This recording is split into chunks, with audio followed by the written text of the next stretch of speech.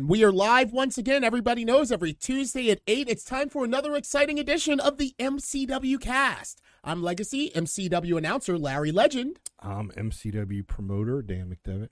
And I'm Tara. Welcome to the cast. Yes, welcome everyone once again. And just at the top of the cast, want to take a moment. I don't think we mentioned this in previous episodes, but I lost a great one. Someone that we know, we were very familiar with right here in the MCW community. Beautiful Bobby Eaton passing away earlier this month. And yeah, I just want to, as is tradition, we do the 10 bell salute. We can't do that here on the cast, but we definitely can acknowledge. And, since the infancy of the cast, we've taken a lot of time out just to acknowledge some of the stars that are close to MCW and maybe not from far away that passed away. So not to really start off on a somber note, but wanted to just give a huge shout out and our condolences to the family and friends and the entire wrestling community for the passing of both Beautiful Bobby and Jody Hamilton, the Masked Assassin. Yeah. Who was a behind-the-scenes guy in WCW for a long, long time. Yeah. And Bobby Eaton, an interesting thing you got to almost point out is the wrestling business is full of shady characters. We all know. And, some good, some bad. But Beautiful Bobby Eaton is one of the rare guys that you could look for days. You could look on social media. You will never find one bad word from anybody in the business about that guy. It was a couple people pointed that out, like how he was a guy that was universally loved. Like you've never heard anybody say a cross word about him, a bad word about him. He was just a guy that everybody that came in contact with him through his 40-year career just absolutely loved him as a human being. And I can attest to that, Dan. One of the first assignments you gave me before I was an announcer, while Steve Vinarella was still around, Tara, I think it was the night that you fought Sensational Sherry at Michael's 8th Avenue. Now, for those of you that don't know, promoters often have a lot of hands that can just go get this guy from the airport, go take this guy to the hotel. My assignment, I was Beautiful Bobby Eaton's handler that night, sort of just that he came in for the match with Ricky Morton. That's right, yeah. Right. And it was a wild night. And I just remember the entirety of the time that I was with him. I really couldn't make out much of what he was saying. He kind of had like a Boomhauer Alabama accent. Yeah. He'd be like, "Hey man," and I'm like, "Whoa, what did you just say?" He like mumbled a lot under his breath. Yeah. Talked real quiet. That like Southern drawl. Which is probably why you didn't ever see him do a lot of promos.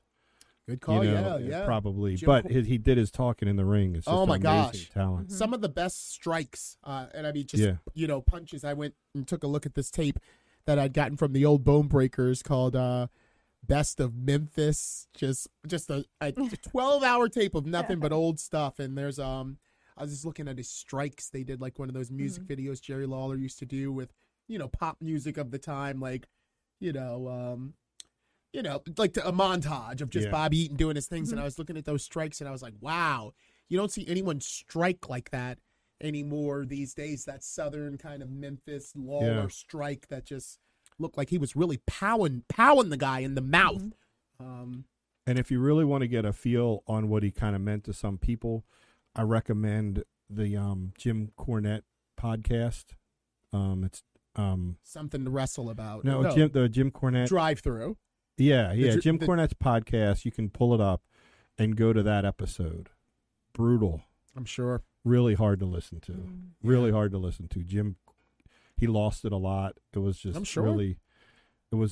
but it was good. It was good. It was powerful, but I got choked up listening to it. And it was hard not to. You could tell how hurt Jim Cornette was. Yeah. So. And Jody Hamilton, I'll tell you this much. I didn't know that much about Jody Hamilton, a little bit before my time, but I did know he was Nick Patrick, referee or WCW longtime referee. Nick Patrick, that was his father. Oh, actually. I didn't know that. Oh, yeah, Jody Hamilton was... I did not know that. Nick Patrick was the son of the Masked Assassin, Jody Hamilton. I didn't know that. So one fun fact. And I remember, even in his waning years, he would come out and get himself involved around the Harley race time when Harley was Vader's manager. And I think he and Harley, like on some Clash of the Champions, used to tangle even in their like 60s. It's funny they can't let go. Yeah, that's the draw of the business. Like it's hard to just let go. A lot of those guys. Well, with the Masked Assassin, he had that foreign object, jammed up there in his mask, so he could still give a headbutt, into the early 90s, mid 90s, and it was effective. So yeah. but didn't want to start off with too somber of a note. But like I said, we can't really do the 10 bells, but we can always bring up the fallen fondly.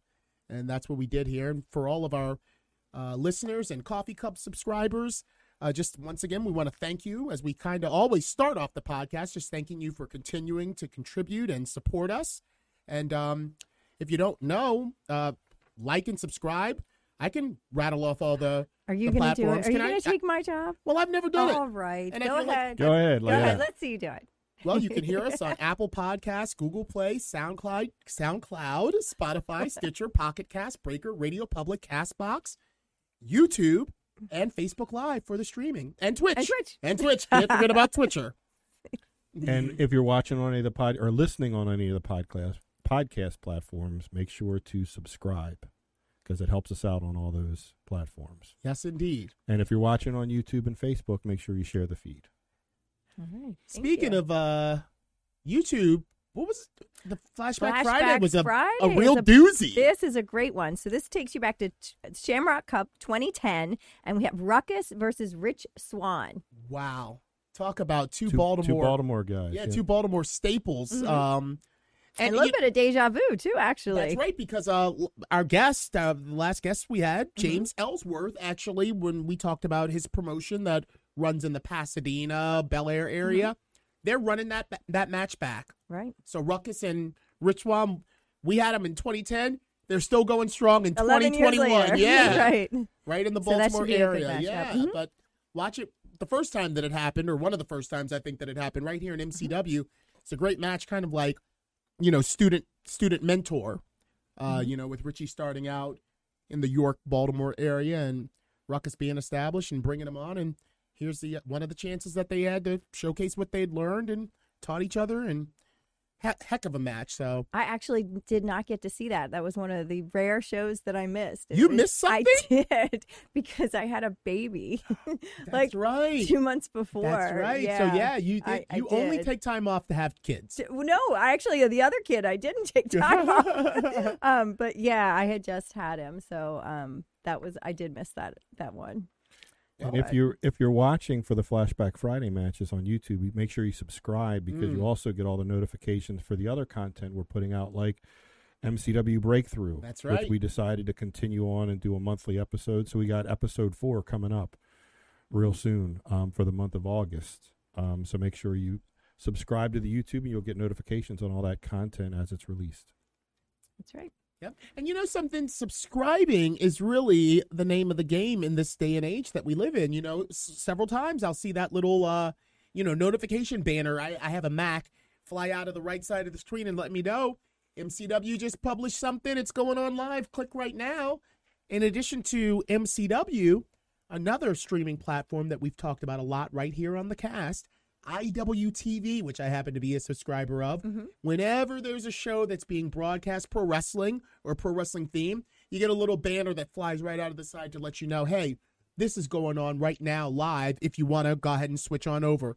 Only way you can get those is by subscribing. So you don't want to miss out on anything that we've got coming down the pike, because you never know what you're going to see, including our guest for tonight's episode of the MCW Cast. That's right. Why don't you introduce our guest before we go to break, Larry? Well, I'll tell you, I mentioned IWTV, and it was a great segue because tonight our guest stepping into the MCW studio, the Pan-African Diaspora World Champion, is recognized by Pro Wrestling Illustrated, now a dedicated world champion, Trish Adora, right here with us in the MCW studio.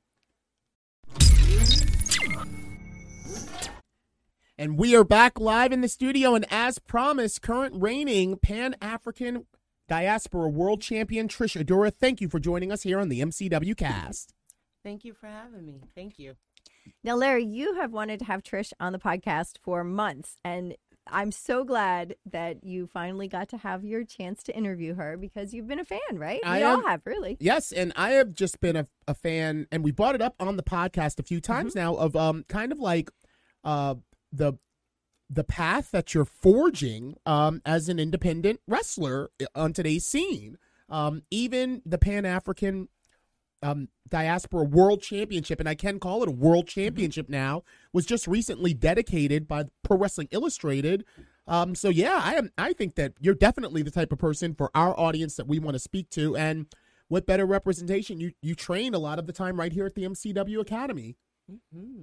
So how did you find out about us as a place to kind of work on things in between defending the championship? Yeah, so I was originally training at the Ring of Honor dojo, and once the pandemic kind of kicked off, everything slowed down. So I was just kind of looking to settle up a little bit.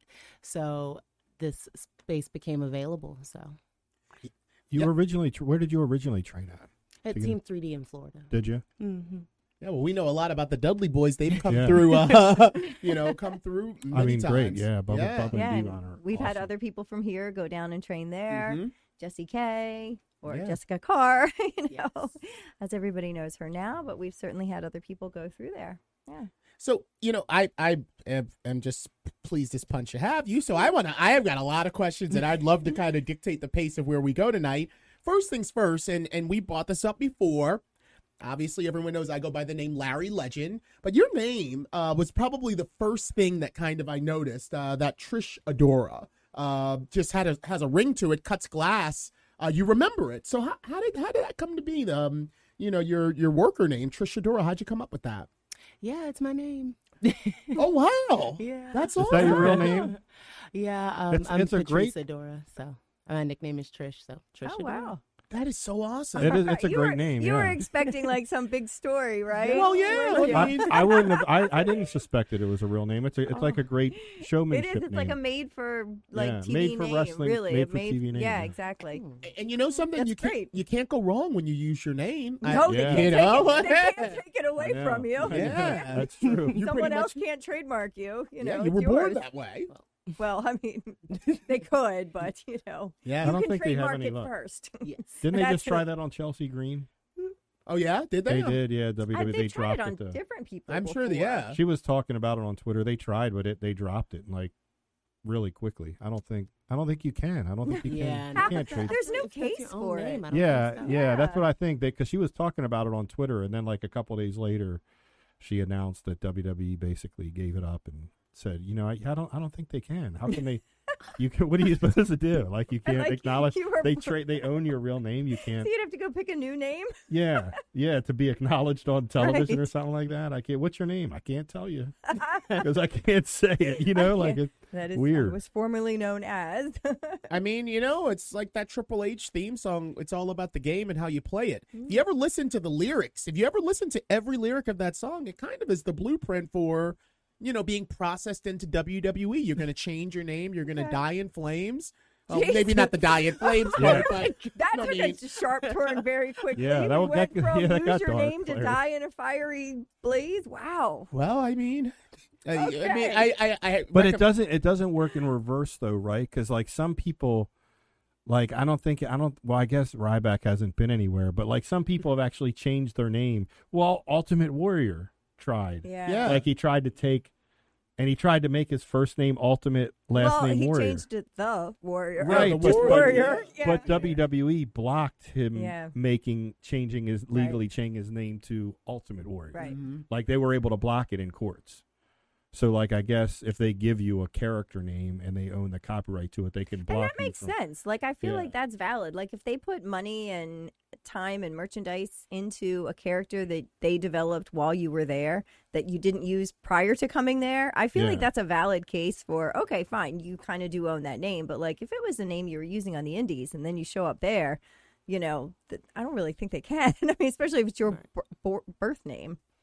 Yeah, it goes all the way back to different instances in the entertainment industry. Even I remember Tina Turner as part of the Ike and Tina review when she got that divorce from Ike, and it was very messy. The one thing she fought the hardest for was that name, Tina Turner, because I, fought very hard to be recognized did as Ike Tina. try to Right. keep it? Oh, absolutely. Did he Yeah. really? Yeah, during the Yeah. divorce. And then, he was Anime Bullock. You're Anime Bullock, which is her given name. But, she had spent so much time as Tina Turner. But, yeah, that Triple H song, it's all about the game. Now I Sometimes, gotta go it's. listen to it. I highly recommend that you get yourself in the right frame of mind and listen to every lyric of that song. It's kind of telling. All right. I'm going to message you at 1 a.m. when I'm in the right frame of And, mind.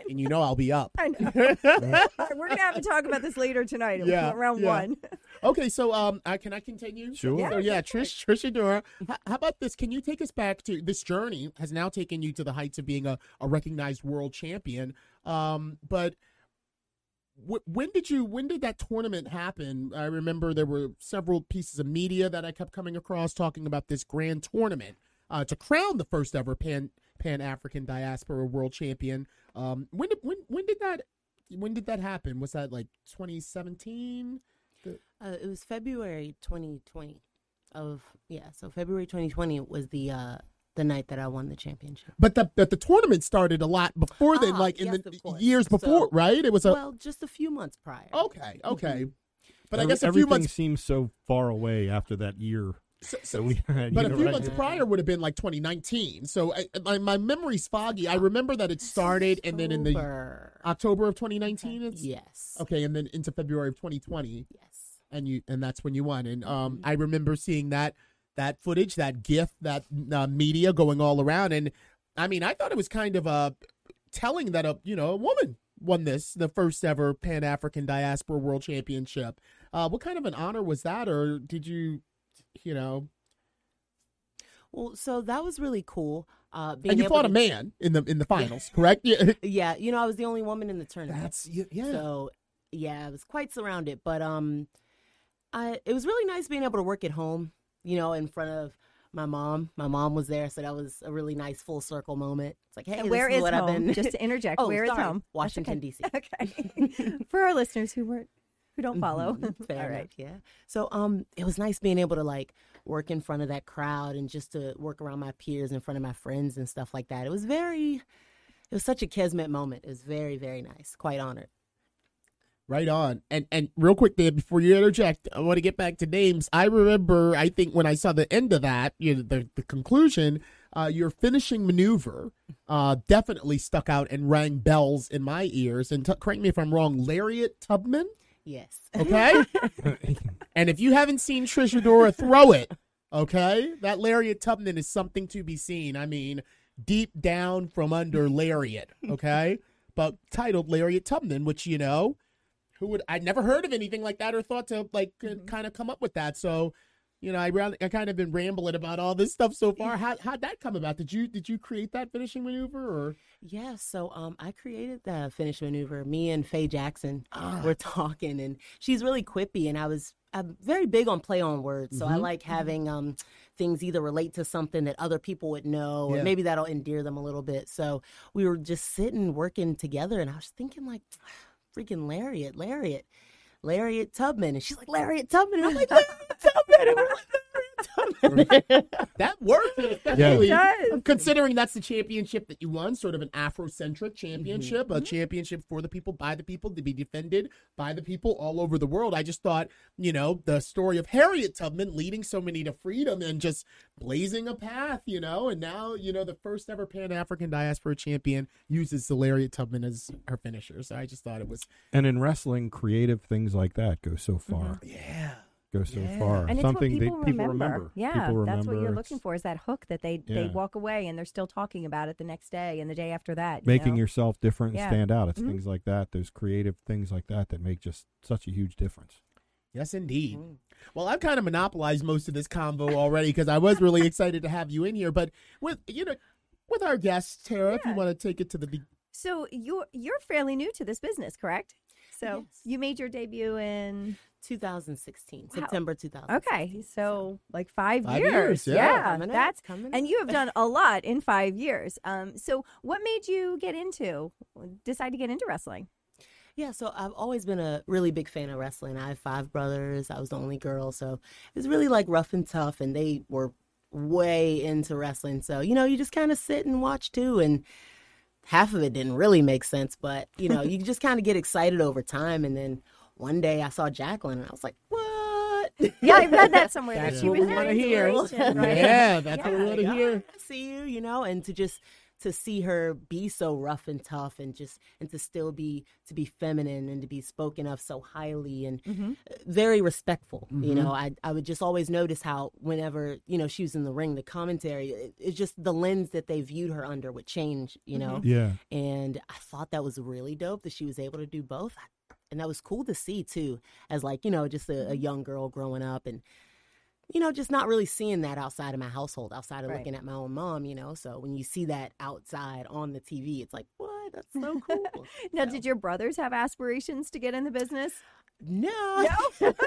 No, I was throwing them around. I was too busy throwing them around. What do they think about you doing it now? They think it's so cool. They think it's so cool. I was kind of somewhat of the run of the litter growing up. So now it's kind of like, yeah, I'm the wrestler and I'm rough and tough. So it's kind of cool. The family reunions and the get-togethers are really cool. I'm sure they're bragging about you to all Yeah. their friends. Yeah, world traveled, world recognized, world champion of the family. So yeah. We've had several guests on here that talk about that family connection when they were younger. Like it was for me too. I watched wrestling with my family. I attended events with them and everything from the time I was like in utero. So like it was a bonding experience. Nobody was shocked when I went into the business either. So it's kind of like, well, that took you a while, but Yeah. none of us thought that you weren't going to do that. So that's neat to hear that you had the support of your family. I love that you brought up Jackie Moore. Jackie Moore, to me, was like one of the fiercest fighting women in WWF during the time that she was on TV. And I just remember that even as things started to kind of transition to that, BB, Miss Kitty, kind of that era, there was still like your Molly, there was still your Ivory, there was still your Jackie. And, I think those three together when I think back on that period. Exactly. Absolutely. And the matches. And sometimes it would be a scramble where they only got to do like one spot each, and then powder out. But it's Jackie Moore was one of the fiercest fighters and also one of the women that was known for fighting men early on in her career down in USWA. I was gonna say you talked about Beautiful Bobby like at the beginning of this show. Like Jackie's another one because I've been around 30 years now, so 91. So wow. I know. So going back then to when I like she's another one like Beautiful Bobby that is just you never heard a bad word, just the amount of respect that she had just over the years. And then when I was young in the business, you always heard about Jackie just spoken with such respect and so well respected for everyone in the business. Yeah, Hall of Famer now. And wasn't she one of the original trainers on Tough Enough when was it first season or well, she was one of the original trainers, I just remember. And just as fierce as she was, on her appearances in WWF on TV and pay-per-views, I remember she was one of the harder trainers with Al Snow and she was wrestling men in Memphis, right? Yes. Back in Memphis, in USWA and all that, in those territories, right? Yeah, and one of the first times that I can remember an intergender match on TV, it was before Jeff Jarrett fought China at the pay-per-view, the infamous pay-per-view where he held Vince up for $250,000 or whatever the amount was. But they had him do a warm-up match with Jackie just to show China what you're going to get when you get in and he laid into her. It was like one of the most vicious things I'd ever seen. But they know each other. They're real tight. They know each other from Memphis, way back in Memphis days. So this was just like, you remember how we did it down there? We're just going to do it on a larger scale up here. But Jackie Moore. I love me some Jackie too. And I guess where I'm going with all of this is you were also known for fighting. You have had a lot of intergender bouts with men. Is that I don't want to say is that a preference, but is that something that just is you're kind of being known for? I mean, we're going to get into some of the matches you had. I don't want to spoil it, but how does that how's that feel for you to be kind of? I mean, in some instances, beaten really, really viciously by, I'll just throw it out there, a white man. I remember feeling a little, uncomfortable at some of the imagery, especially from the Iron Person match. Deppin's a real hooker, and what I mean by that about his style and he was just beating up on you, and the imagery kind of was a little disturbing to me. At some point. So does that ever resonate with you when you accept like a Darius Carter or a Tony Deppin or?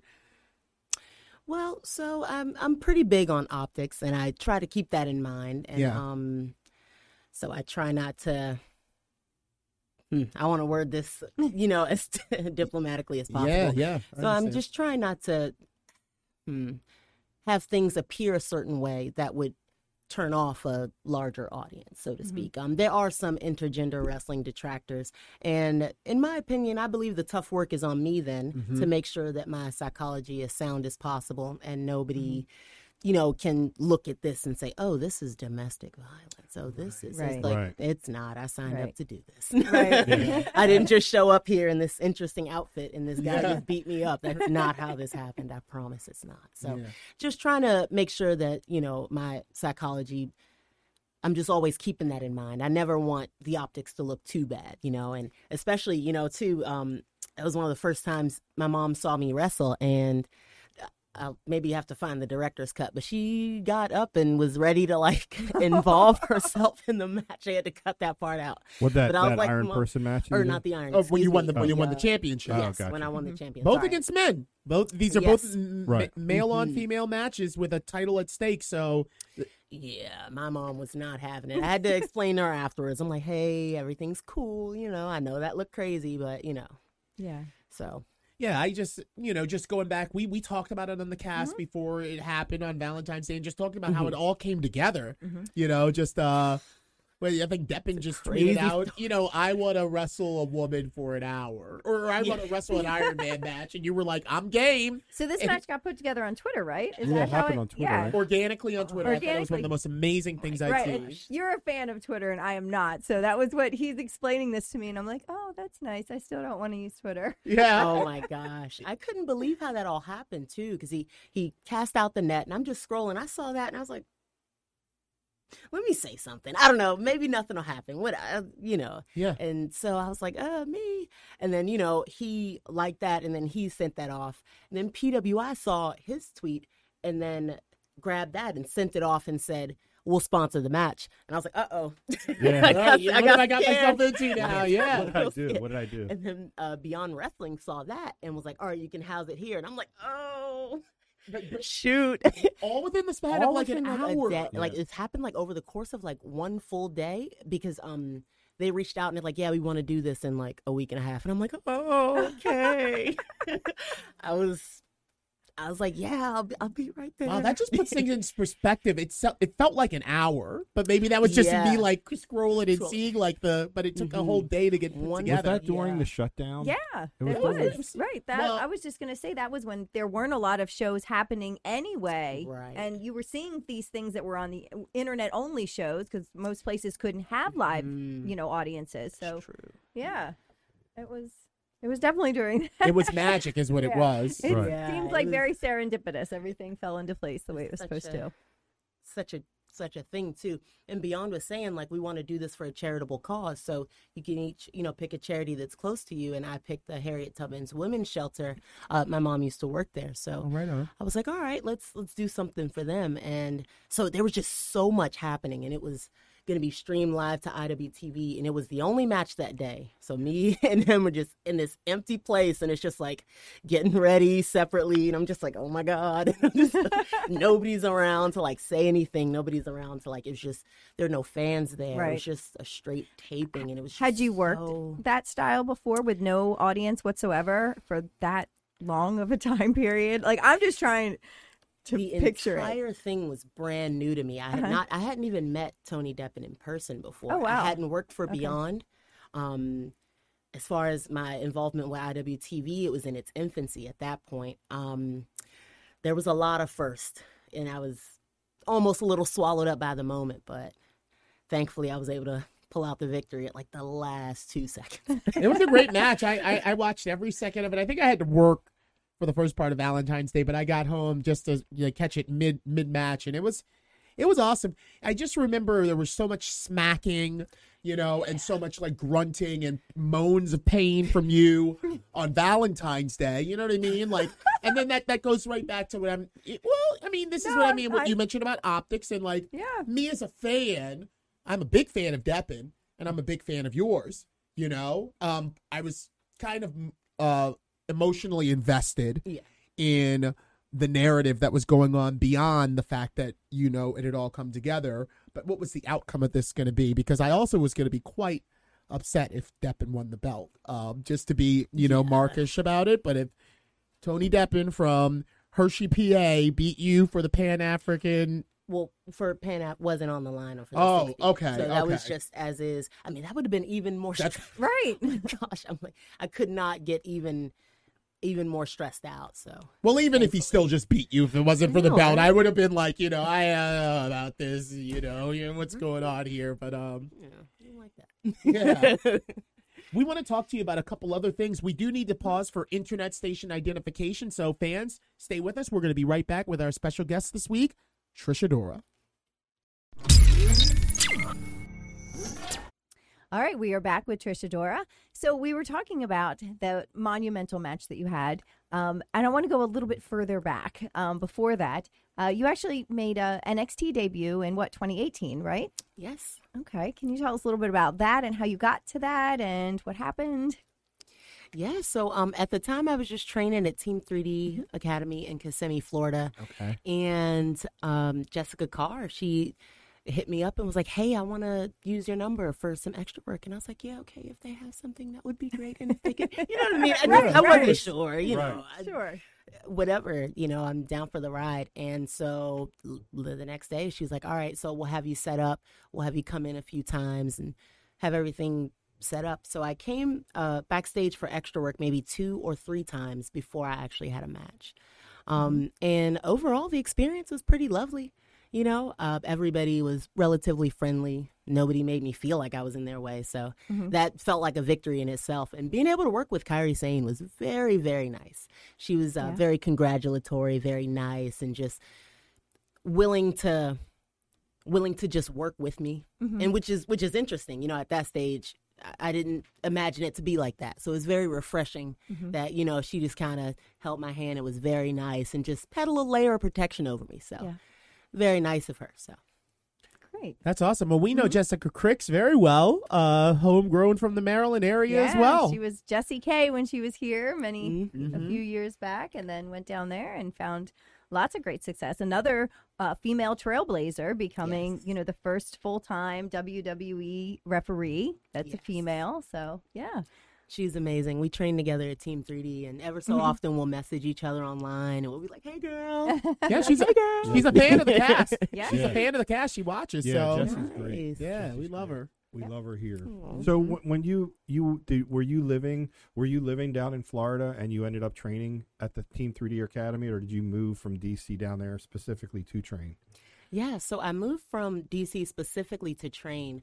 Once I had kind of gotten my marching orders and I was like, all right, I'm done with my Army service, I packed up everything and I had about $2,000 to my name. And I drove all the way down to Florida and I was like, I'm going to be a wrestler. I love it. And then 3 days later, I had no money and I couldn't sign up for the school that I wanted to go to, which wasn't Team 3D originally anyway. So I was struck out for like a couple of months trying to figure myself out. I got a job, and one of the first couple of days, and they're like, everybody introduce yourself, tell us one fun fact about you. And the one girl said she was a wrestler. And I'm like, what? Where are you training at? And she says, Team 3D Academy. And I go, no way.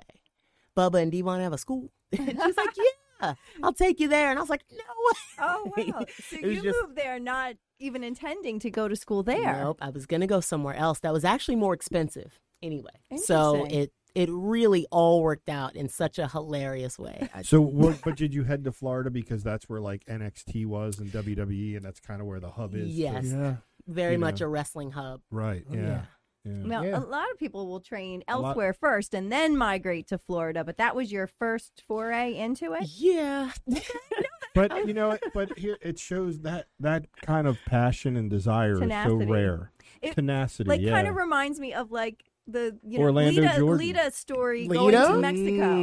Yeah. You know what I mean? She Yeah. just showed up and I want to be Figure a it wrestler. out. You know, like it has that kind of similar quality. I feel like that's part of Leo's journey too, where he Yeah. just went down to the performance center and showed up and was like, "I'm here." But even Leo and Patrick, when they were training here, we found out they would like hitchhike up here from like DC, and they told me because they were young, yeah. and then we said like they'd get here really early, and I'd say they were like, they told me like they hitchhike, and I was like, my God, you know what I mean? Like you don't see that a lot Right. with a lot of, but you know what? Anybody that I've ever seen with that tenacity Mm-hmm. always ends up making it. when you have that much of a desire to Right. do it, that you're willing to just pack up and go, and and not look back, you usually end up making it really and I far. think it's tied to this like strong connection to yourself and your confidence in yourself and knowing you can do it. You know what I mean? Like, Oh Yeah. yeah, there was the drive down. And I was like, oh no. Like, what am I doing? right. I was like, it's not too late. Once I get past South Carolina, I guess I gotta stay. But Yeah. it was just, I don't know. I was a little on the prideful side, and I just couldn't go back. I couldn't go back home. Right. I mean, I'd made I was waiting tables at the time, and I was like, I am leaving. I'm going to go be a wrestler. I will be in Florida. I will see you later. It was Yeah. such a thing. I was like, yeah, I'm not coming back. I can't come back That's without. true. I didn't go to Florida, but I left my waitressing job because I was like, I'm going to be a wrestler. Yeah. And then after a while, I had to go get another restaurant job. So Now you had another Yeah. restaurant. Like, I'm gonna go be a wrestler. I am a wrestler, but I'm also still a waitress. Okay, yeah, I can relate to that. Yeah, that tenacity. Remember John Licata slept outside of Bone Breakers when he moved out from Minnesota or wherever he was. Orlando Jordan. Yeah, just slept in their Yeah. cars. and- Orlando Jordan. You remember Orlando?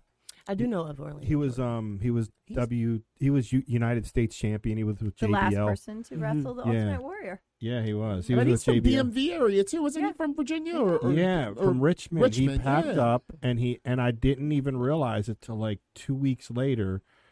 He came and he paid all his money, and then he would always, at the time where I was running Bone Breakers, and I'd show up like 2 hours early, and I'd always be like, Orlando's here, and like I didn't. And then like 2 weeks went by, and I said, and at that time we were at Bone Breakers, we were open because I was at, like with Mickey James, Lido. Yeah, That was that yeah. era when they Yeah, were all yeah, yeah. training.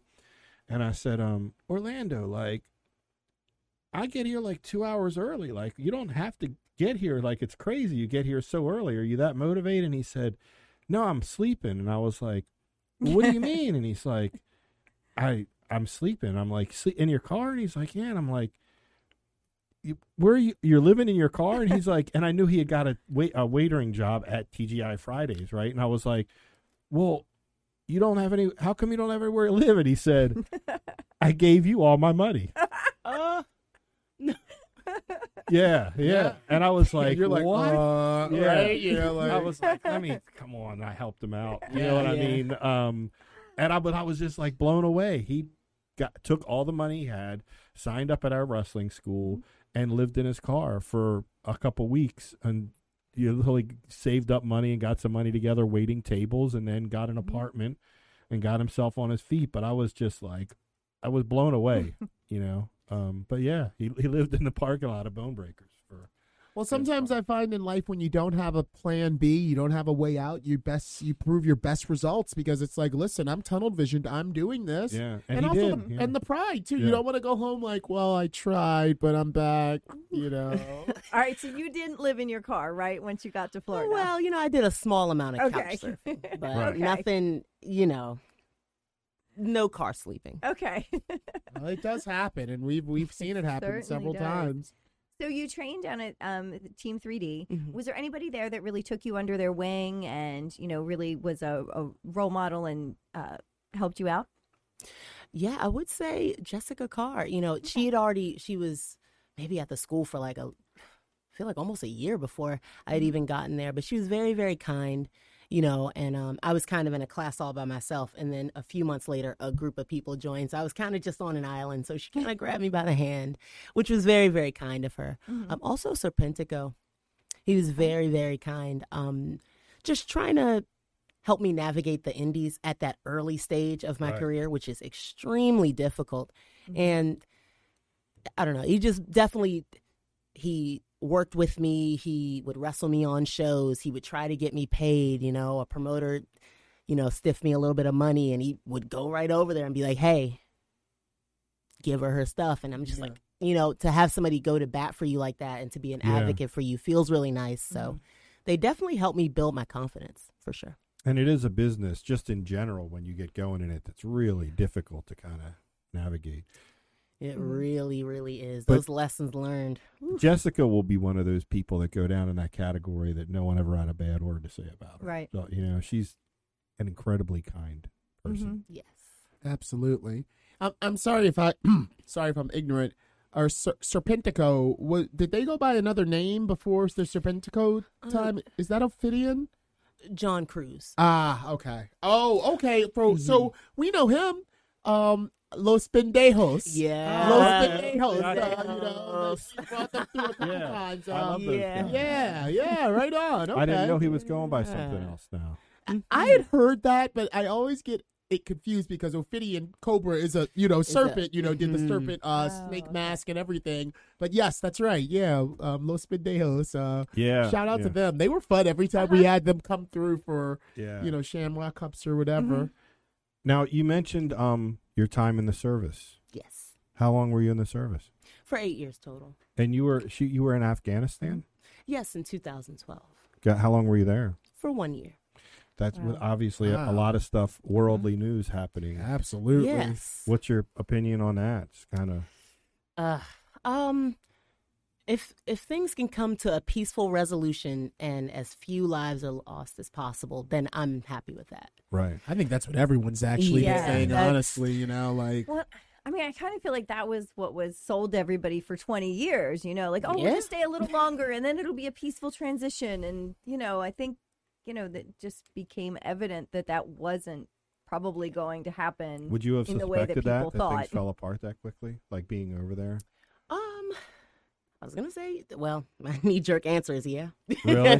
My knee-jerk answer is yeah. It seems like a lot because I was never in the military. I got a lot of respect in the military for the military, but it seems like most people in the military have kind of had that reaction, like, yeah, they're not surprised. People that served over there. Yeah, I think that some things get mishandled. Very important things that should not be mishandled. Things that you should take a step to stop and think about all avenues. And they just get mishandled. And then lives get lost and people get hurt. And Right. then Mhm. here we go. Yeah, scary. It's scary watching all that. Just it really a was. lot to take in. I kind of have to pick and choose which news that I even digest in this day and True. age because some of it is just so far leaning one way or the other, and I'm like, you're not really giving me the story. You're just giving me some emotion to feed my, rage. Right. Mhm. And that's really not Yeah. where you need to be. That's not the headspace that you need to be in. Yeah, that's why with stuff like that, I'll go to like independent news. I don't go to like one of the major cable because they're always whether it's Fox or Somebody's- CNN, it's pitching a narrative. Mhm. It's Biden's fault or it's Trump's fault that's why I went to like independent news and like the guy Jocko that's a Navy SEAL. Yeah. That I listened to his take on it and everything, and yeah, like I went to just independent because I just thought, wow, it was so just seeing those images was pretty crazy. Yeah. And like, I kind of didn't follow any news or social media all weekend. I was busy doing other stuff. And then Monday, a friend of mine messaged me and was like, did your friend get out of Qatar? And I was like, why? What's going on in the Middle East? And then I was like, oh, let's look at the news. And I went, holy crap. Like, Yeah. okay, that wasn't what I thought. Like, I mean, because, they had said, pull out the troops. I mean, we've heard that for 20 years, literally. And then I was like, wait, what happened? And, just literally, I took like a 2-day break. And then, Yeah, all it of this. definitely And I was scarred like, you. Like, I oh, yeah, my friend's home. Thank goodness. But yeah, I was kind of surprised by the swiftness of it. And I'm sure having been there, it must be something to watch. Wow. Yeah, well, are you out? You're out of the military for good? Yes. No, you're out. So you didn't begin your wrestling career until after that phase of your life That's was right. over? Right. Okay. Yeah, I joined right out of college. I went to college for a year. Wasn't for me. Started waiting tables again. One of my coworkers was like, "Hey, you want to join the military?" And I was like, "What are you talking about?" Yeah. I was like, "What are you talking?" I don't even know what that. I couldn't even understand what that even meant. But you asked a couple more times, and then pretty soon I was talking to a recruiter, and I'm like, "Oh my gosh!" Yeah. Yeah. They start selling you. They're like, "We'll give you a $20,000 do. bonus. We're gonna, give you some help with your college tuition." And I heard that, and I was like, "Oh, okay." And, Uh-huh. Yeah. I almost did it as well. I was my mom and I were just talking about this the other day. I had met with a recruiter in high school as well. He was selling me on it, had me take the ASVAB test. I scored great apparently and qualified Yeah, for like right. every job. So they're like, they really want you then. And so I was like, all right, I'm going to join the Air Force. you know? And my mom's like, what? Like, where did that come from?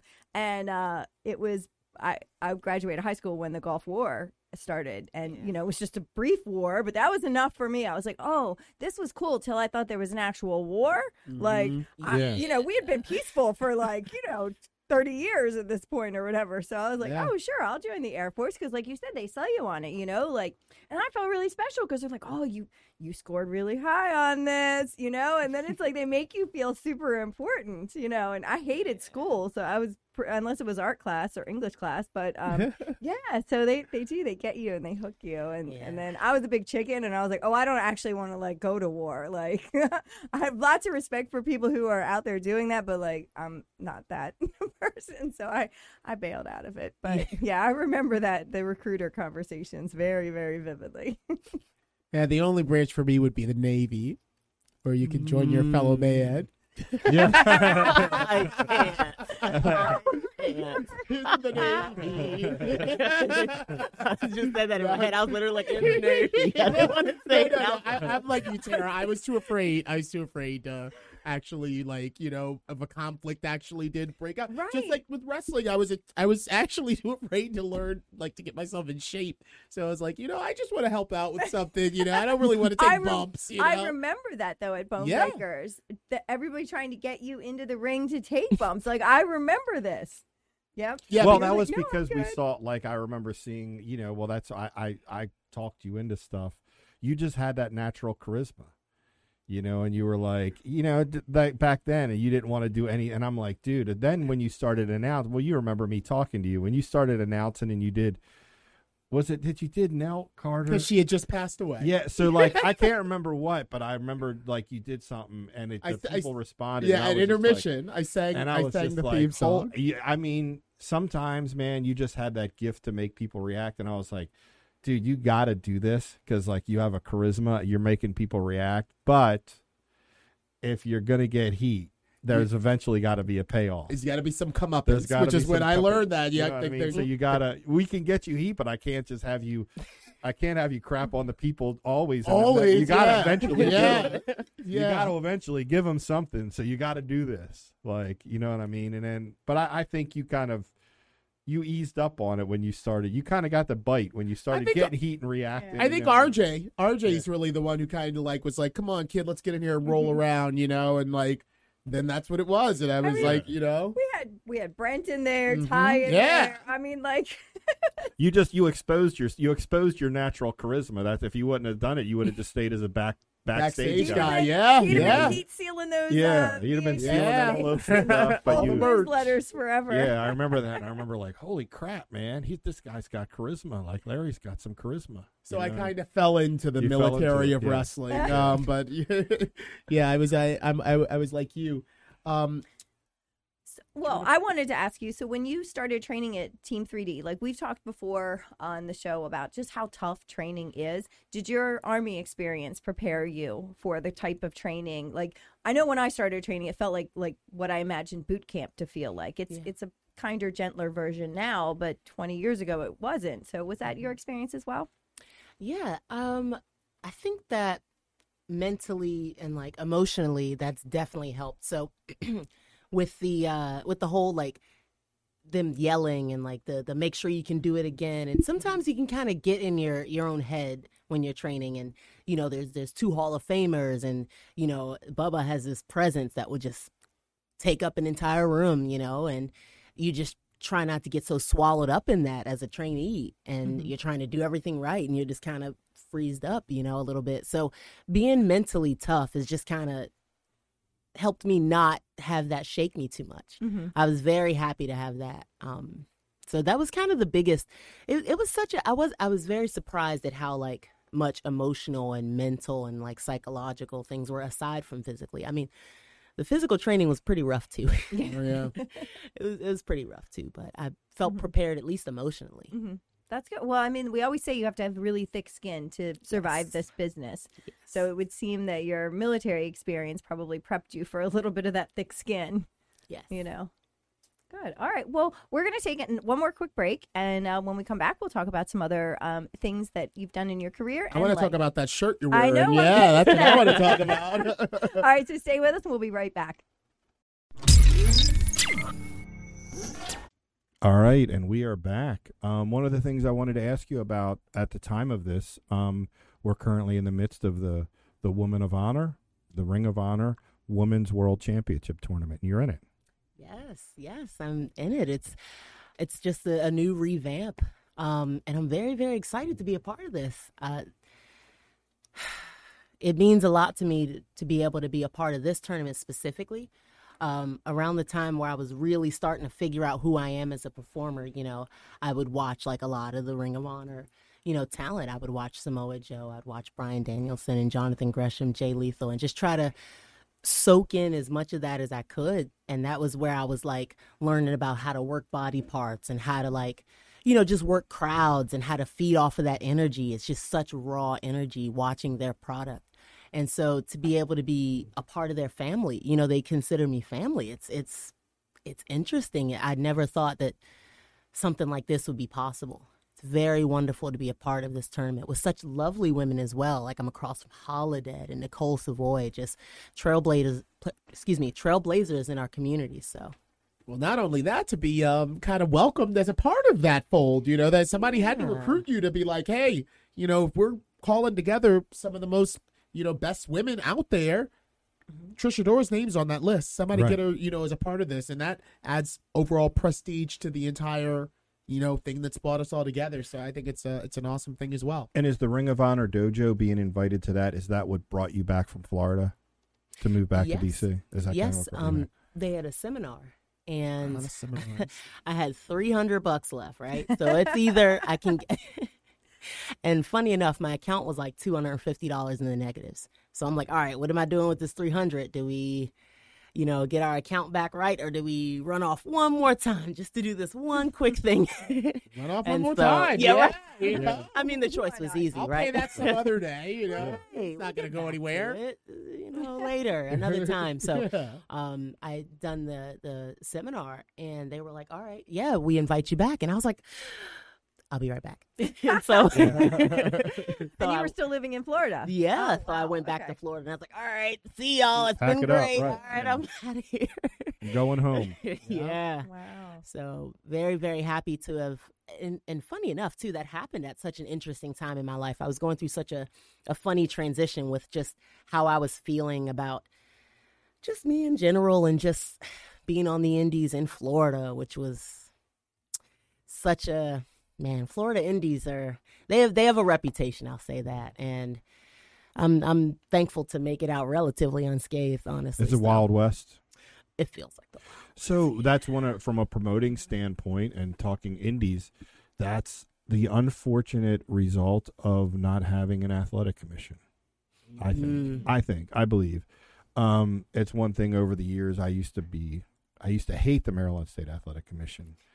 But now I appreciate it for that. I appreciate and understand as an older, more experienced wrestling promoter that the good in it is that they prevent anybody from just opening up a wrestling promotion and renting the local fire hall and just having like the Wild West. Yeah. So I think it's checks and balances with states with athletic commissions, and like New Jersey's another. Like a state that was kind of deregulated and doesn't have them, but I think that's kind of one of the downfalls, because you hear about like a lot of states like that are just Wild West. There's no. New Jersey doesn't have one? No, they deregulated. Just remember that was like big news. Yeah, I remember. Because I remember they must have had one because I was licensed as a referee in New Jersey, of all places. Remember, like the After I had my Headbangers neck did surgery. something with the governor of New Jersey when they deregulated. It was a big thing. All Yeah. right, now I'm when they actually officially deregulated it Okay. as a sport, or And I mean, stopped Karen, acknowledging the it. majority of my blood and guts and glass and Yes, stuff that- happens yes. in New All right. Jersey. I've been known. This is true. Yeah, so I forgot about that. Yeah. that's a great call out though, Dan. Without a state athletic commission to regulate, then the inmates can kind of run wild, and it can appear to and feel like the wild west. I've had my frustrations with them over the years. Obviously, we talked a lot through the pandemic of like the really big frustrations I have. I felt like we should have been up and running 3 or 4 months before we were, and the athletic commission was ultimately the one making the final decision, which held us back. But I would still, even after all that, I would still rather have them than not have them, because I think the same thing could happen here where we are, based in the state of Maryland, where, you know, if we didn't have them, then anybody that wanted to get a ring and, you know, call up a fire hall or a, you know what I mean, and rent a building, and then it just kind of, you know, I don't know, you just, it ends up hurting. One thing they've come around on is their tolerance of intergender wrestling, which for years was just a huge no-no. We can't do that. And I remember being in some intergender matches a long time ago, and you know, we always had to be mindful that only the females were in the ring together and only the males were in the ring at the same time together. You could do a spot here and there, but you couldn't tag in the male, and you know what I mean? Like, so to get down to the nitty-gritty of that too, which is what I, you know, being a wrestling promoter for 20 some years and in the business 30, the reason that is because when they always go back to the rule books, but the rule books are archaic, you know? So I'd always have, I mean, the amount of meetings over the last 30 years that I've had with the Maryland Athletic Commission, I don't even know. But I would say those rules were written back when they even kayfabed the athletic commissioners. Yeah. That's when those rules were written. So those rules were so archaic that they were written at a time that everyone in the business, even if it was NWA, they kayfabed the commissioners. They tried to make the commissioners believe it was real. So the heels and the baby faces came into the Baltimore arena separately, and they stayed in separate locker rooms. So that's when those times, because in those same rulings, in those same books, I would always say, when they'd say, well, this rule and that rule, and I said, yeah, but that rule also says, like, anyone even touches a referee, it's a year suspension of their license. And do you know how many times have referees gotten bumped, right?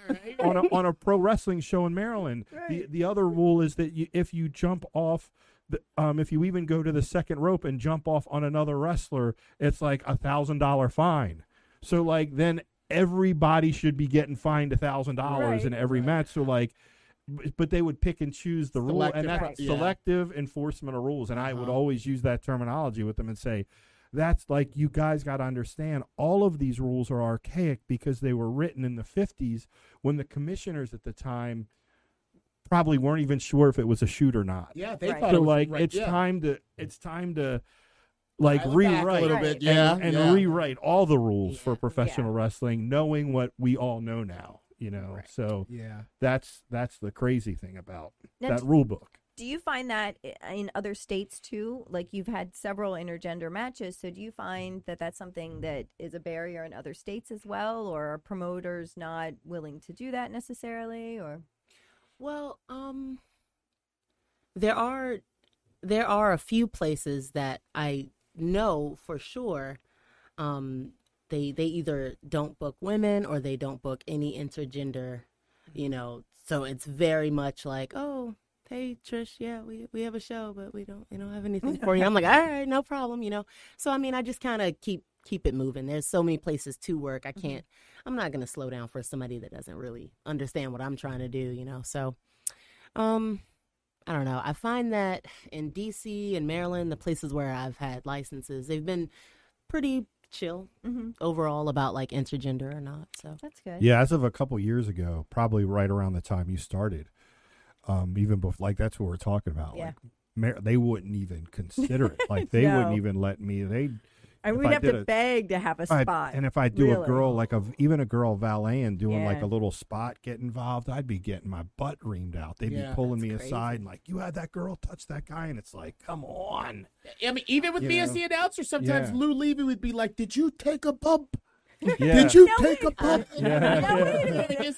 I've been spanked a lot on shows for you through the years. Yeah, you have. And then wait a minute. That was okay. Then that incident happened with Renee, and then that incident happened with Renee. Michelle, do you remember that? We talked about it when she did the podcast. Yeah. And, it was like she was just in the business. Yeah, and she was. And she had a thong on. I Christian York bid for that. He spontaneously did a spanking spot. She didn't know. She was like wasn't even a fan of wrestling. She had on this very thin thong, so she ends up getting spanked. Her skirt comes up, and it appears that she's not wearing any underwear. That's what it was. Because it was like a string. Because it was a string that had disappeared. Mm-hmm. And the commission frickin' lost it on me. You've got a naked one. They thought I had a naked, they thought I had I was doing nudity, and it wasn't. For the kids. Always wear shorts under Yeah. your dress. The little boy shorts. Always. I always have them in my bag. But Well, we have come a long way in the state of Maryland and in the nation as a whole. So do you have like a list in your mind of what other promotions that you want to work for? Because you are still pretty new in the business. Like, I know some people, it was Leo, right? Who had like the board of 25 places that he wanted to work and he would just wipe them off as he got there. Goal setting, Do you have something similar? Like who's next on your list of targets? Well, so I have like a revolving list. There's an opponent list. There's a promotion list. There's a place that I would want to go. Like I'm very much into going back to the UK. Okay. I want to go back to Japan as well. Before the pandemic, I was supposed to debut in Canada for C4, but wow, that's amazing. Everything got turned around. Yeah. So have you wrestled in Japan? I have, yes. I wrestled at Kurikan Hall. Did you really? Yes. That's awesome. But like, look at that. Your trajectory is I want to go back to Japan, and where was the other place? The UK. The UK, and then comes Canada. Most U.S. based wrestlers get to Mexico and Canada because they're right on top. But you're like I was almost in Canada after doing Japan and the UK. That's kind of I know. Like what? I was kind of thinking the same thing. Like you get to Japan, you're not going to Canada. Kurikan Hall, Canada's still on your list. Okay. What about like domestically? Any place nearby? Like any? Where do you want to find yourself? Let's see. I like personally setting my goals super high and being extremely ambitious. I like whenever I say something, people go, "Oh, you want that?" I'm like, "Yep, I want that." Just because you made that face, that's exactly what I want. So, to work for like PWG and to debut and like to break barriers and those kinds of companies. You will definitely be wrestling for PWG before long, because PWG is all about that kind of shock of the top indie people that you see all over the place. And it's almost like it's like your last stamp of approval. Like, this person's about to, really take off to the stratosphere. Leo, I remember Leo and Keith Lee both came to PWG around the same time before they went on. I just saw Myron Reed and a few others just debuted. Chris Dickinson debuted over there. So they're up and running again. Yeah. PWG, they've been up for a little while because California was really one of the strictest lockdown. Still is to my it still is. So they're allowing. Are they fans? And it was crowds. Yeah, it was a crowd. Gresham was over there. Lee Moriarty, who we're going to talk about shortly, just made his debut there. So I have no doubts. Just seeing others that have kind of been on that trajectory that you're on right now, and then kind of go to the PWG and do their deal. So I'm sure there'll be a mystery vortex or one of their staple shows that you're a part of. But I want to talk about another staple show that you were a part of, and that's the one that's displayed on your shirt right now, IWTV 100. Yes. A huge deal for, again, we talk about Fight TV as a streaming service, IWTV as a streaming service, but this was IWTV's, what was it, 100th episode. 100th episode of original content on the streaming platform, and they had an amazing just main event. I mean, I actually don't even know about much else that happened on the show, but I do know that main event poster, and we talk about like the Hogan and Slaughter, Hogan and Andre. Tell us about that main event that you were a part of at IWTV 100, the participants and how it went down. Yeah, so me and Lee Moriarty tagged up to face Chris Statlander and Orange Cassidy, and it was so cool. So that's like two AEW stars that I don't want to say were loaned out by Tony Khan, but obviously they're contractually obligated to the All Elite Wrestling division, and here they are appearing on IWTV 100 against you and Lee Moriarty in the main event. Yes. So they were former champions as well. So was Lee. So I was the only person in the match that was not a former champion. But we're working on that. But it was really cool to be a part of that and just in that atmosphere and in that world. IWTV has been very instrumental in my growth, being able to have my matches, my content somewhere. I just finished up the Life of episode. Oh, those are awesome on IWTV. Fans, so- if you don't know IWTV, subscribe. It's you can Yeah. do a free trial, but you can watch all type of pro wrestling content, including the Life of. So Yes, and then use code AfroPunk. If you're new to IWTV, use code AfroPunk, please. But yes, to be a part of that was like really, really cool. I tried really hard not to just get swallowed up in that moment too, because I'm looking across and I see Chris Statlander and I've saw all that she was able to do over the years and just trailblazing in every company she's been in.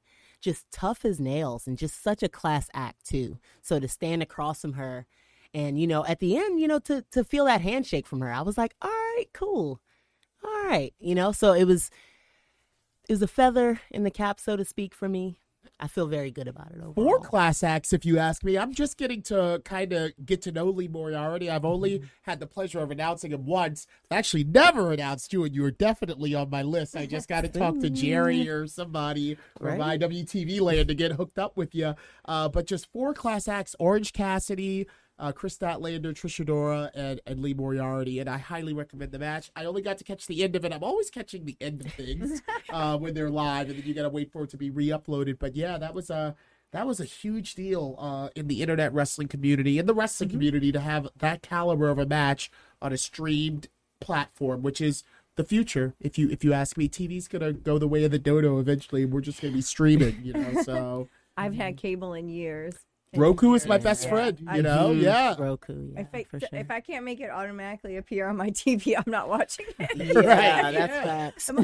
My mom recently moved in with me, and she's like, "Where is the cable remote?" I'm like, "Oh, we don't have that here." And she's like, "What do you mean?" And I'm like, "No, it's all in the TV, Yeah. Mom." Yep. And she's like, "Well, how do I watch it?" No, Mom, just we're working on that, And that's the way it's going to be with wrestling. Yeah. I in general, I haven't cut cable yet, but I don't watch it. They make it easy Right. to cut it Yeah, now. yeah. Well, I because don't- they keep charging you so much for it. Yeah. That made it Right. really Yeah. easy to cut it. But all right, so we've got your wish list of companies you want to work for.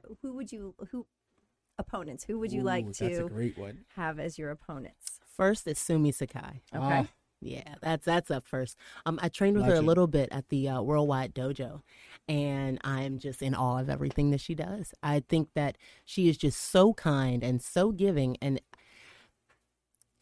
well, I don't want to word it like this, but I feel like in wrestling, there's the amount of people that are extremely kind and good people, and they're also amazing individuals in the ring, and just the ratio of that is sometimes a little off, and more often than not, I've found that she's an ally, and she supports me, and that feels good, and I'd be happy to punch her in the face. No, I'm kidding.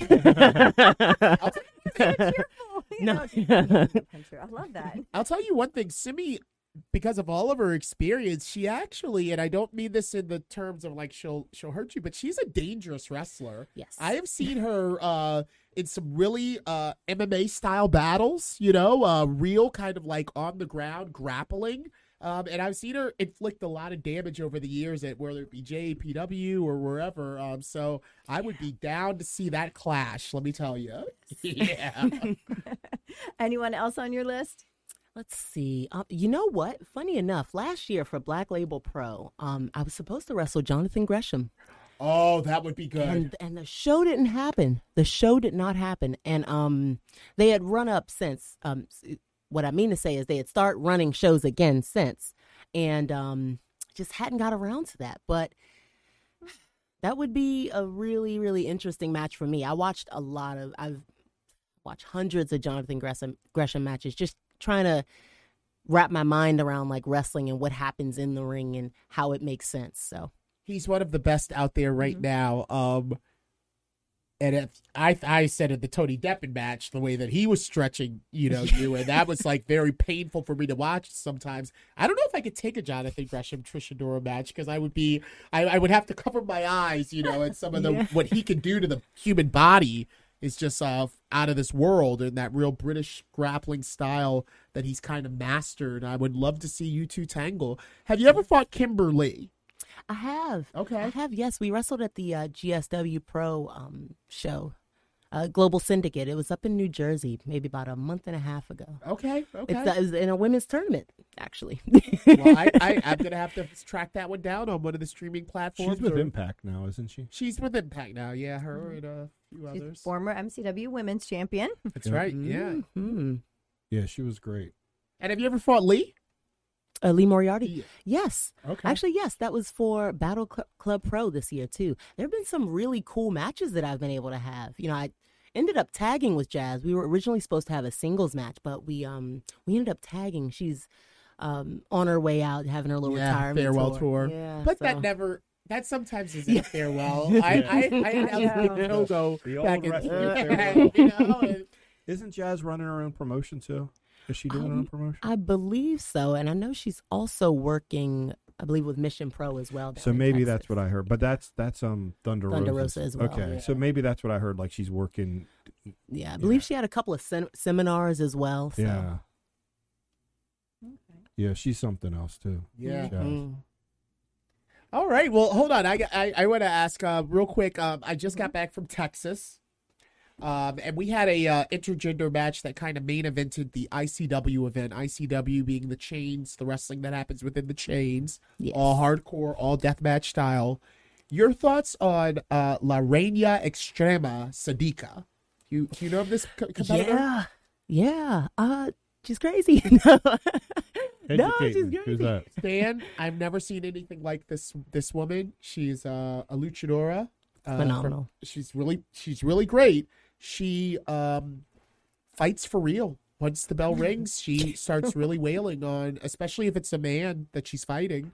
And I guess that what I can now glean after announcing 2 of her main event matches, she comes out with the Mexican flag. She is not going to have her country disrespected, especially I think when it's against man, by having her get beat down. So she beats the ever living piss out of whoever she's across the ring from, to the point that her opponent this past, when we were in San Antonio, was so frustrated because he couldn't keep her down.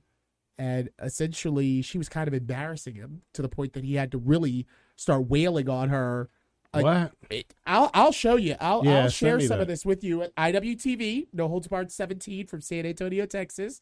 Main event was the Duke of Hardcore, John Wayne Murdoch. Mhm. IWTV 2020 Wrestler of the Year. I would think that you're probably up there with the contendership for 2021 after the year you've had. But he fought Sadiqa from Zona 23 in Mexico, and the match just totally went off the rails. Ooh.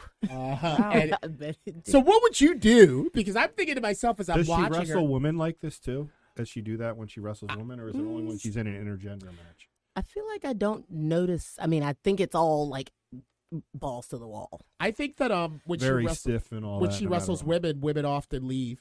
Really? She Are you fought, serious? so she fought Kimberly at one of the previous ICW events, and the match didn't go for much long before Kim was like, "I'm over it. That's it. You guys can have this. I'm not She fighting." split. Yep, left the cage, left it, and crowd started booing. But Kim was like, "It's not worth it. Oof. This is not worth it." Really? And the visible frustration out of John Wayne Murdoch when he was trying to, like, we all understand wrestling. Mhm. We all She's just understand. not doing She's business. just not doing business. Just not selling anything. Like, I mean, I'll show you some Yeah, I footage, gotta man. see. Yeah, I'll show you some footage. But I'm All like, right, yeah. we're gonna look at that. Yeah. We have As to the take our- promoter, I can't imagine wanting to book that. so the Right. promoter was like, as they were doing the Memphis Brawl part, just right. There's no. It seems like there's no upside. It seems like a liability. A major Really? liability. She tears buildings up, Wow. breaks All right. chairs. Yeah. Okay. All right, we're definitely. gonna take our last Big break, time and then we'll liability. come back for our weekly Yeah. wrap up, and you're gonna show us some of these clips. Oh, yeah. All right, we're gonna take a break. We'll be right back. And we are back here, MCW Cast. in studio with our guest, Pan-African world champion, diaspora world champion, Trish Adora. It's always a mouthful to say the name of that title, you know. I just let you do it. I'm Yeah. like, man, that is a mouthful. It really is. But it rings, and that's why I'm so glad that championship even exists and that we have the world champion in studio with us tonight. I forgot to ask earlier, will you be defending that championship anytime soon that fans could check that out? Let's see. This weekend, I am not. There will be a couple of defenses in September. There's going to be one later on in the month. I'm supposed to be debuting for Southern Honor later on in September. So real quick, and I know we're almost at the end where we're going to wrap it up. Who is the governing body that sanctions the matches for that world championship? I mean, is it just like any company approaches you like, hey, we want you to defend the belt, or do your championship commitments go through like a governing body that kind of gives you the yay or nay? Like, yes, you can go to the UK and defend that against Suge, or you can defend it in the Midwest against Jonathan Gresham, or how's that work? If you don't mind revealing, or so I'm pretty much in charge of all of like my own like booking and trying to like get everything situated. I didn't realize how much of a chore that was until I actually got a piece of paper and started to like map everything out. And I'm like, oh, I get down to the bottom. I'm like, okay. And you turn it over and get down to the bottom. And you're like, oh. So it's a lot of work involved, but it's me reaching out to companies reaching out to me, or excuse me, promotions rather. you need an agent. I know, right? Yeah. You need Personal an agency. assistant, Yeah. For real. Exactly. All right. Well, I guess goings on in the world, the wild and woolly world of independent pro wrestling. You just mentioned was about Trish and where she's going to be. Southern Honor, you said, is your next. Yes. That's later on in the month of September, rather. Later on this month, I will be at the 2300 Arena the 2300 Arena for day 2 of the Ring of Honor shows. So That's there's That's that. right. And That's then- Glory by Honor weekend, isn't it? Yes. That's right. Are these Yeah. our first tapings, TV tapings with fans since everything was locked down? I believe so. Yeah. Right. Yeah, there was one before. They had one at the UMBC event center. Yeah, Okay. yeah, the best in the world, And and, they had then fans tapings there. stuff with Okay. fans Yeah. there, but they're back on But road. they're back. Yeah. Opening back up with fans. And Good. that leads us to us in September, because That's we got right. something going on in September. The Bruiser Strong. Yeah. The Yeah. Bruiser Strong Memorial Show. Finally paying tribute. That's right. Rightfully Properly, paying tribute. Properly. Yeah, with our- Publicly properly and properly. with our To fans, with RJ. RJ's fans, and Right. yeah, we want to see everyone in the building. September Mm-hmm. 17th is when it's going down. Yeah, mcwprowrestling.com for details on Yep. that show. You can buy your tickets there online, or you can also buy them at our authorized ticket outlet at Hideaway Collectibles on Hollowbird Avenue in lovely Dundalk.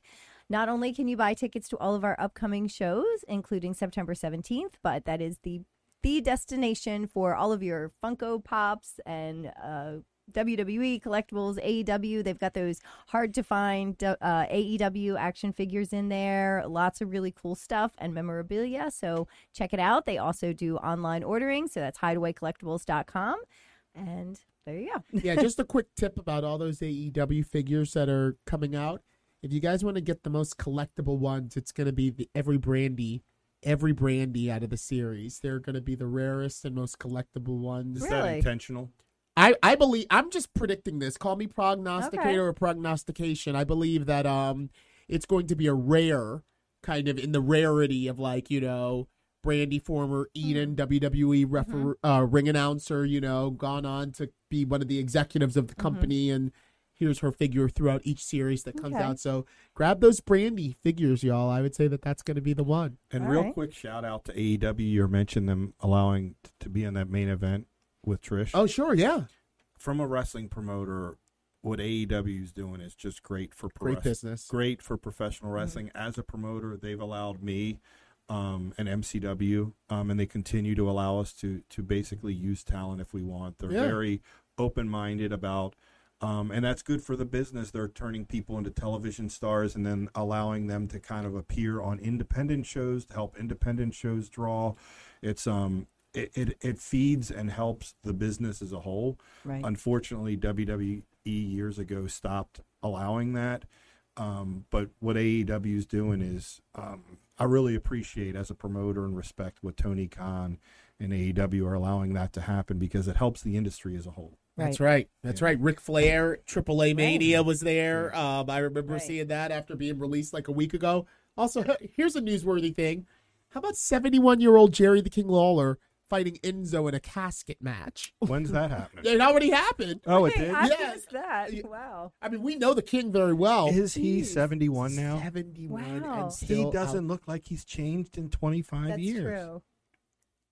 Great guy, a great guy Mm-hmm. to work and do business with. We had we did. Many Lots times. He's a of many former times. NCW champion. Yeah. Yeah. He beat the Bruiser, Right. lost, Right. lost the title back to the Bruiser. Yeah, Right, and I two great remember. matches. Yeah, You know, just that was Jerry They were like Lawler's- back-to-back I can't weekends, believe right? he's 71. Yeah, 71. Yeah. And a heart attack survivor. Heart attack Yeah. survivor, Like, yeah. And okay. but I just think that things Shout like out that, to the King. Yeah, dream Jeez. match, a casket match though. Are- Out of all the things, Wow. Like what? like Where did Right. that happen at? Was that oh god, I see Just so some many indie things, show? but it happened, and I think that it's newsworthy, noteworthy. So I wanted to Yeah. shout it out on the cast. well? Very Wow. good. Yep, and I also want to shout out our special guest Trish Adora for Yeah. joining us this Thank week. you so much for Thank coming in you. studio. Thank you. Pro Do you wrestling have y'all any? having me. How can fans follow you? You want to throw out your Yes. handles there, please? Yes, you can follow me on Twitter and Instagram at TrishAdora202. I also have a Facebook athlete page, Around the Way Girl, and I usually update that 2 to 3 times a week with all like my upcoming posters and things like that. So Very good. You have a bevy of them that you're accumulating, and I can see even more in the horizon for your future posters featuring you. Well, that's going to wrap up this episode for Dan McKevitt, MCW longtime promoter, and the heart of MCW, Tara. I'm Larry Legend. We'll see you next Tuesday right here for another edition of the MCW Cast.